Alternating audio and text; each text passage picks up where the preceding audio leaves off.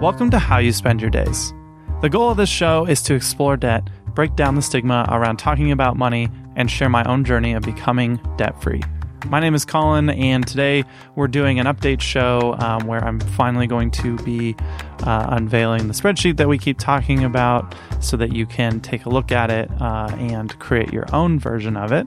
And we're also going to be talking about everyone's favorite topic, lifestyle creep. So first things first, I think every episode up until this point, it's been amazingly 2.5 months, I keep mentioning the spreadsheet that I've been working on. And what I was trying to figure out was, what is the simplest way for me to view my progress, but to also be able to identify any kind of shortfalls or, in the eventual future, hopefully windfalls, that allow me to figure out the optimal way for me to get out of debt. And so what I've done with this is, in reading Vicki Robbins' book, Your Money or Your Life, she talks about plotting your income and your expenses on a chart. And she actually encourages that you do this on a physical chart that you can see, something that you walk past every day. I'm going to be doing this in my bullet journal so that I have it on my person at all time, but I also have this digital version. And the reason for it is that the digital version can live on the website, but it also allows me to do a bunch of charting and just some calculations and things like that. So if you're interested in it, you can check it out at howyousspendyourdays.com/numbers. And with that, you'll see the general premise of this is that it's really just a graph of money over time, and each input is done on a monthly basis. So this is not something that you have to go back and visit every single day. But it does allow you to look at things on a month-to-month basis and on a longer time horizon. So really, the chart should only be historical, but what I've been doing in addition to my income and expenses, which I'm adding at the end of every month, I'm basically going in and doing a full accounting and inventory of both how much did I make, how much did I spend, and I put that under January 2019. I'll do that again in February, and then you get that difference of what is the difference between how much I'm spending and how much I'm making. And as we've talked about in the past, I am a freelancer, and so I have variable income, and one of my goals has been smoothing that out. And I think the really great thing about this chart is that you're going to start to see that smooth out as I get that figured out. And I have been able to figure that out in a larger sense lately. With that, I've added a few other columns that are just kind of helpers for me to think about. And one of those is the income to expense ratio. So the idea here is, what is the ratio between how much I make and how much I spend? And that number will be able to be used as like a trend line for how well I am, having a surplus of income compared to the things that I'm spending money on. One of the other columns is total debt. So I have listed my my credit card debt and my IRS debt in two different columns there so that I can track both of those to zero. Those I've also made some assumptions around, which is the debt service column. And the debt service column is the amount of money that I'm going to be putting towards the service of debt. This is not in addition to my expense category. So this is one of those things where I'm trying to figure out the best way to track my actual expenses versus how much I'm putting towards debt, and just making sure that I, one, have enough income to cover both of those. And so they're kind of tied up into the expense ratio as well. But what you can see is that over time, I can adjust the debt service column to then feed into the pay down of both the both debts that I have. And so from that, then we get this trend, we get this line in the future that's forecasting when I will actually reach zero on the IRS debt. And once that hits zero, then all of that debt service can be thrown at the credit cards. In addition to that, I'm also calculating a savings rate and a total amount of savings. Right now, I am working on that $1,000 emergency fund, which is 70% of the way there at $700. So, whatever that savings rate is each month will also be calculated. And we're going to talk about what that savings amount is going to get used for in the future. It's very possible that I may just take that chunk and go ahead and send it over to service some of that credit card debt once I hit that $1,000 goal, just to make a dent in it it and then continue saving again. If you have any opinions or thoughts on that, I'd love to hear it. But after thinking about this a lot more, having that money in savings is useful from a safety net perspective, but it's just sitting there. And I think getting rid of the debt is the biggest priority for me. And so once I hit that $1,000 goal, I'll be able to mark that off as a goal that I've completed, and then I can make the decision to just make a dent in that. So we're not going to talk about spreadsheets a lot on here because it's not something that you can easily visualize. So I encourage you to go check it out again at howyousspendyourdays.com/numbers. There will be a link to the spreadsheet, and so if you want to, you can go into Google Sheets and create your own copy of this.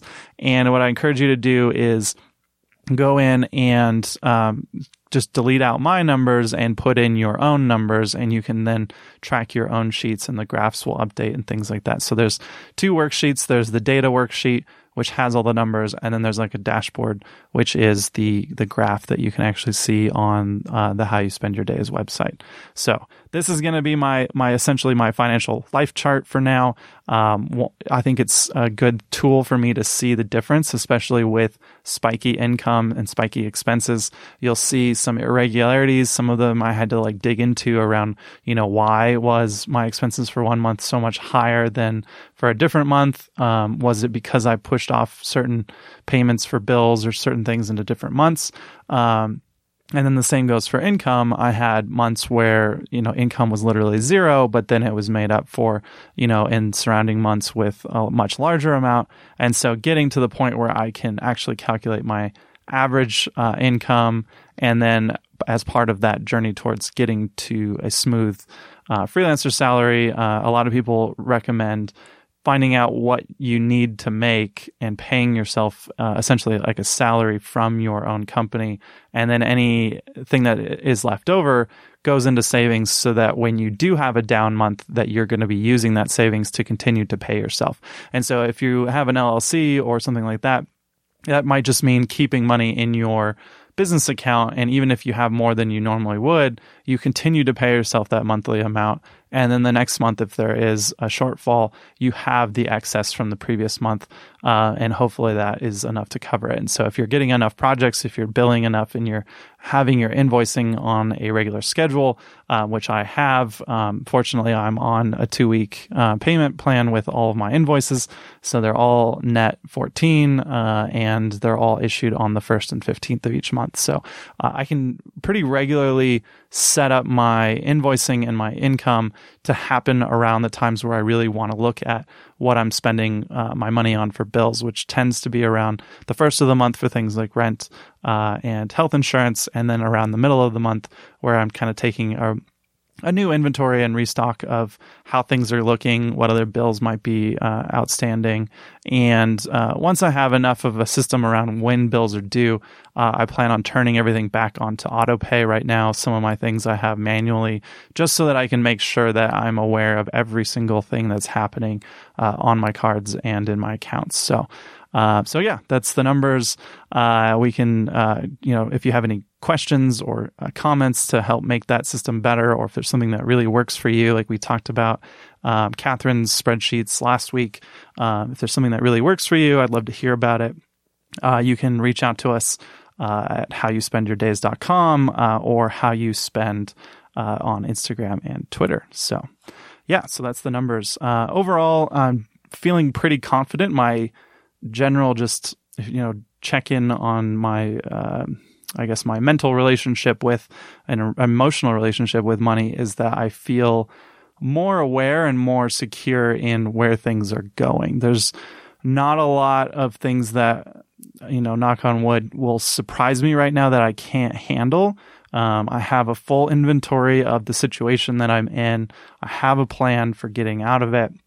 And hopefully, continue that plan instead of servicing debt towards savings and investments once I get there. But focusing on that next step, which is just smoothing out income and paying off debt right now. After last week's episode, I had a couple people reach out just asking how things were going. And so I generally feel in a better place than I was 2.5 months ago when we started. But it doesn't look like I've made a big dent in things. And I know that I want this to go as quickly as possible, but I do know realistically that this is going to take many, many months to years to get to this point. And looking at my spreadsheet, it does estimate that I will be reaching where I want to be in, let's see here at the dashboard, IRS debt being gone in 2020. So that's a year from now. And then we're looking at the end of 2020 for the credit cards at the current plan that I have. And so that's pretty optimistic to me. I think, I could, as long as I can stick to it, I think I can definitely get there and just continue week after week. And I don't want this to be a show where I'm updating, how the graph is trending, but I want to also come in and introduce these topics that I'm learning about, that I'm wrestling with, so that you can learn from them as well. And hopefully if you found yourself, treating yourself a little bit too much lately and piling up some credit card debt, or maybe you decided to take a trip and you just haven't fully paid it off, that you are able to think about what that's doing to your finances and how you can realign, get back to where you want to be, and get that paid off, so you can start focusing on just generating wealth, building wealth, and hopefully not allowing your lifestyle to creep up a little bit too much around you. So the next thing I want to talk about is lifestyle creep. And lifestyle creep has a few components to it that I want to dive into. There's a few really good articles that I'll link to in the show notes as well about some of these effects. But what's really interesting when you start to become aware of the amount of money you're spending is you are more aware of what you're buying that you maybe don't need. And I know a lot of people who will buy something because they had to have it, and you experience buyer's remorse, the next day, or even when, a year from now, you look at that thing that you purchased and maybe you're just not using it. And so at the time it was this burning desire, and then you really didn't get much use out of it, or it didn't fit into, your day-to-day life. And so we'll talk about some tips and tricks to manage your psychology around those kind of impulse purchases and things in a little bit. But the first thing I want to talk about is just this general sense of what you've probably heard of as like the hedonic treadmill or hedonic adaptation. And so the wiki definition of this is that it's an observed tendency of humans to quickly return to a relatively stable level of happiness, despite major positive or negative events or life changes. And so when you apply this to money, say you have a bonus that you get paid, or you decide to make a large purchase, whatever that is, maybe you got paid a lot of money or you got a raise, and now your life is going to eventually trend towards this is the new normal for you. So you have this new income, you're now used to being able to spend more money because you have more money, and then you get to a point where that becomes the new normal, and now you want to make more money. And so that's on the income side of things. But this can also occur on the spending side of things, which is that, impulse buy that you had to have because it's going to make you so happy. You buy it and you might experience this little dopamine hit of happiness.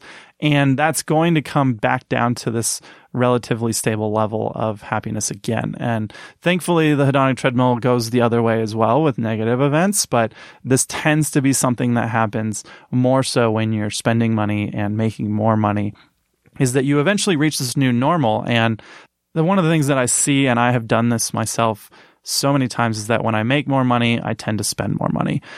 This is similar to even getting a thing done. The more time you give yourself to do a task, the more time it's going to take. So if you're able to spend more money on that dinner, you're probably going to do it. If you can afford to do the appetizers and the dinner and drinks, you're going to do it, and you can justify that any which way.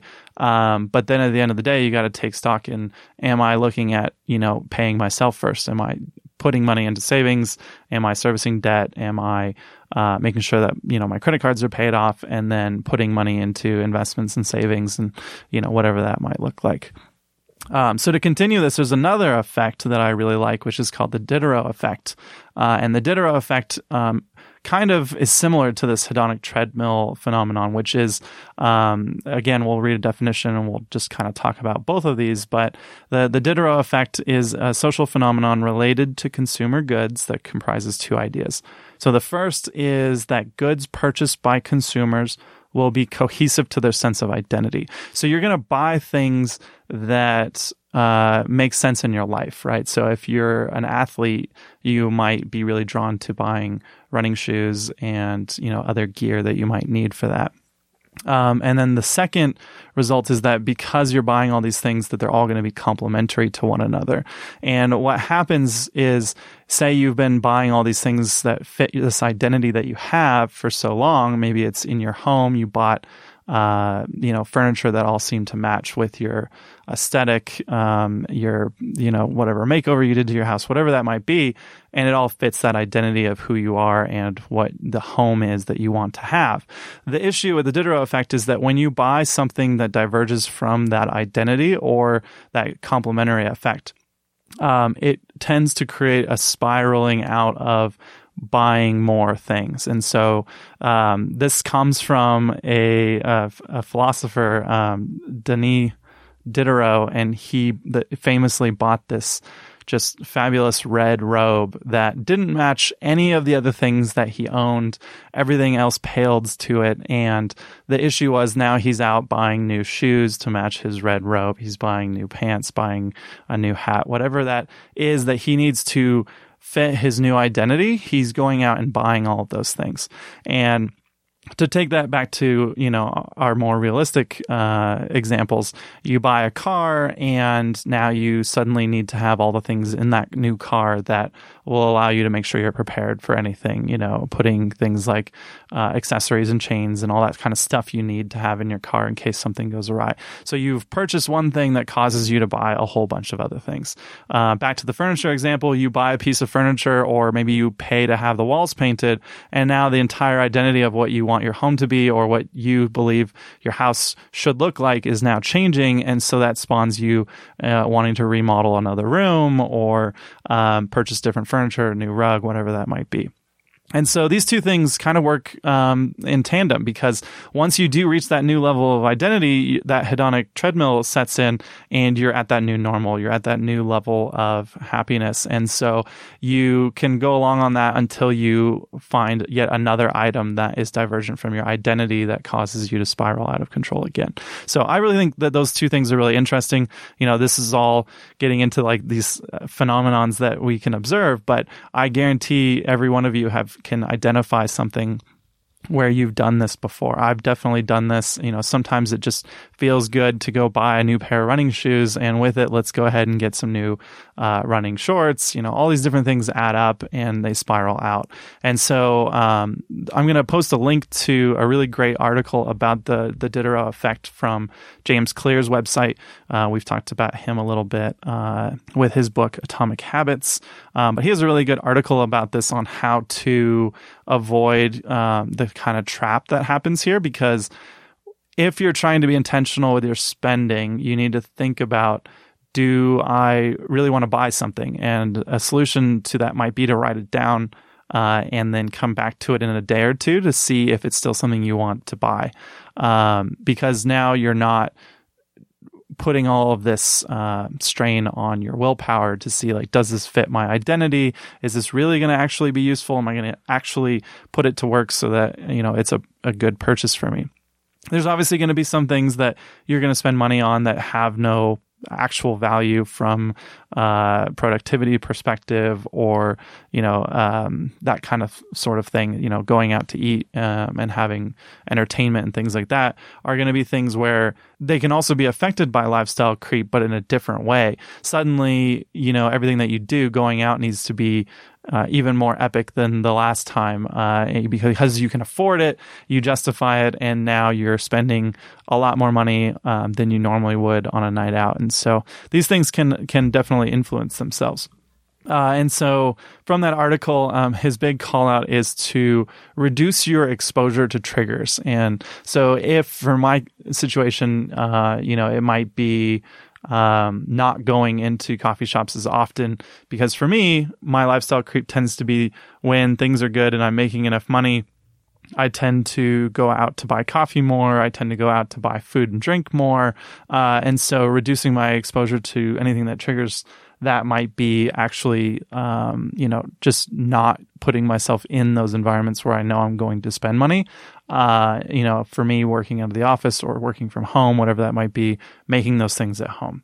Another big thing here is just social networks like Instagram.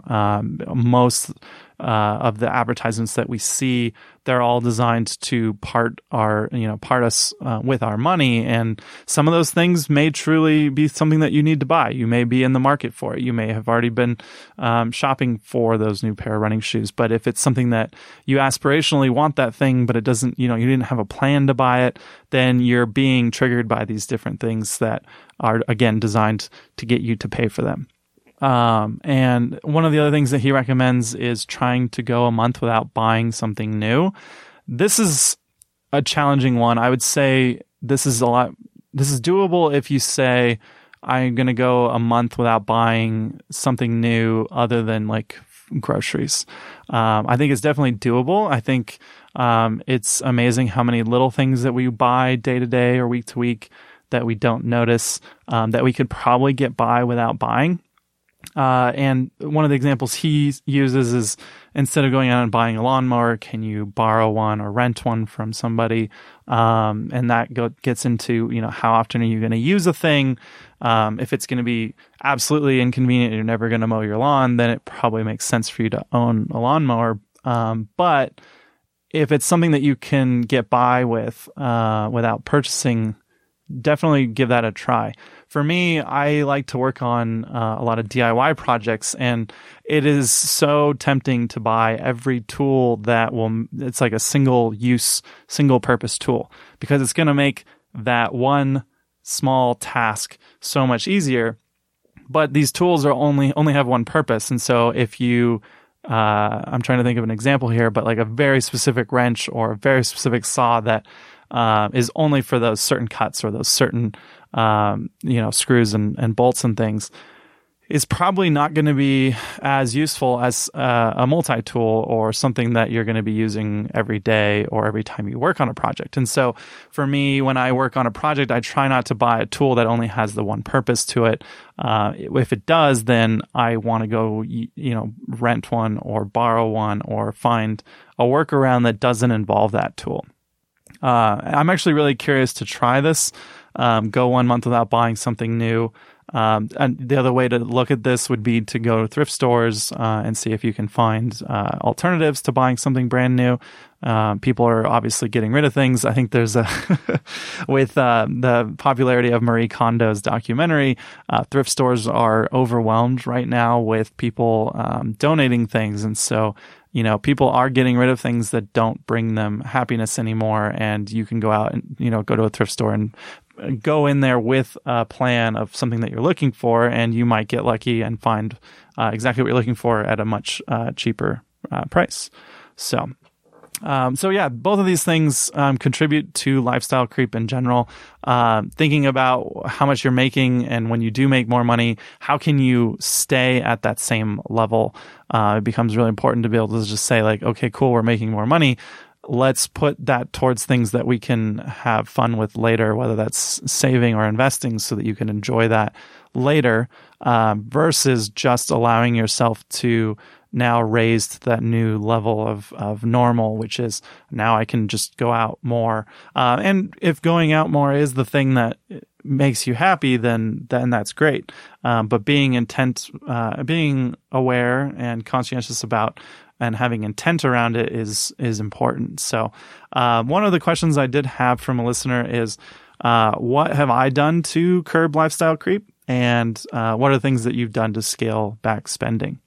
So this one's actually kind of hard to think about for me, because most of my expenses are around bills that I have to pay for. And then food and drink. So I think the second part of that is the most important part for me, which is what things have I done to scale back spending? And so I have successfully scaled back my food and drink expenses significantly. I think I need to quantify that a little bit more in a future episode. But being able to just find alternatives to some of the rituals that I was so used to. And again, like changing my environment instead of, if I'm going to go do things with friends, doesn't always have to be at a place where we have to buy food. It can be at someone's house. We can do potlucks. Someone can cook, whatever that might be, which I really enjoy doing. I really love cooking. I like being able to share that with other people, and it's just like a fun experience for me. And that can be so much cheaper than going out, especially when you think about coffee, drinks, things like that. So that's my big one, which is just cooking at home more, making your own coffee, creating new rituals. I really had to think about, like, how do I unwire my brain from wanting to go to Starbucks and the local coffee shops around here, and make it into a different ritual, which is I get up and I, start the water and I make the coffee myself, much cheaper, and then create those social interactions that I would get from going to the cafes, in my work, or getting out and going for runs and things like that with other people.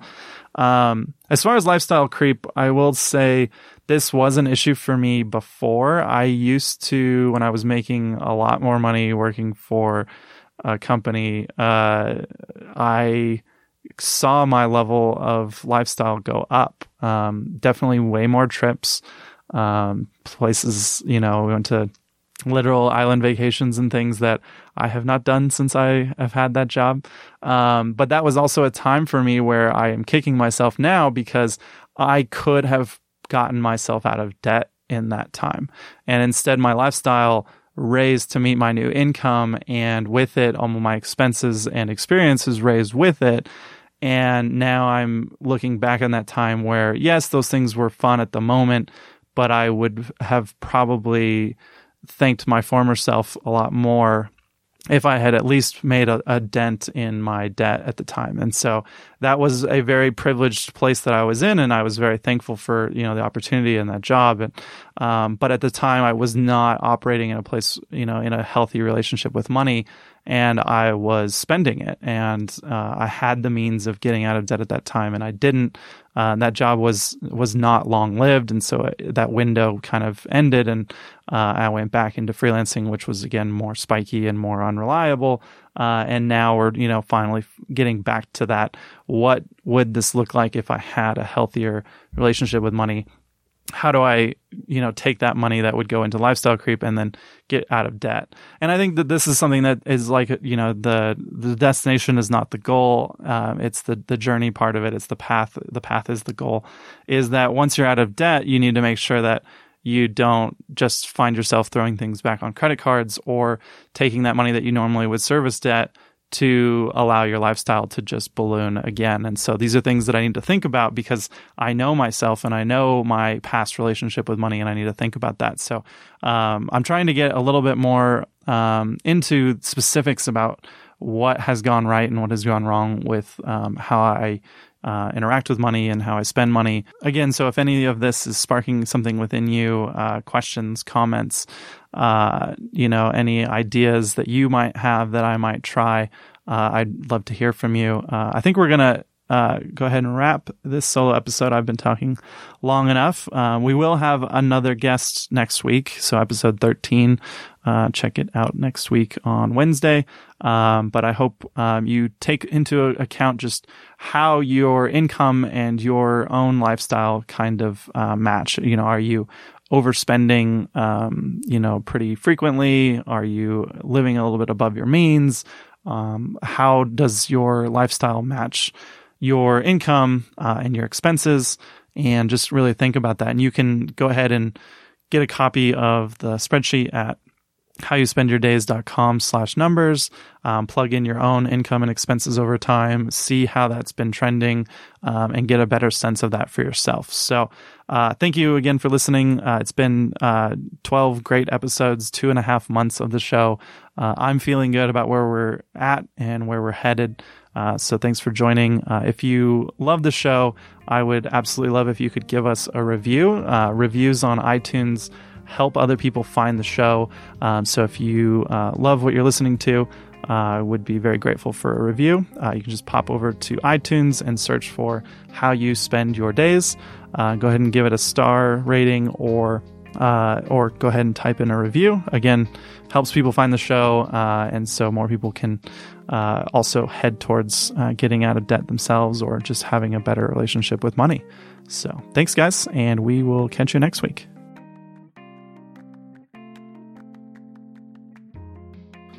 Music in this episode from Blue Dot Sessions.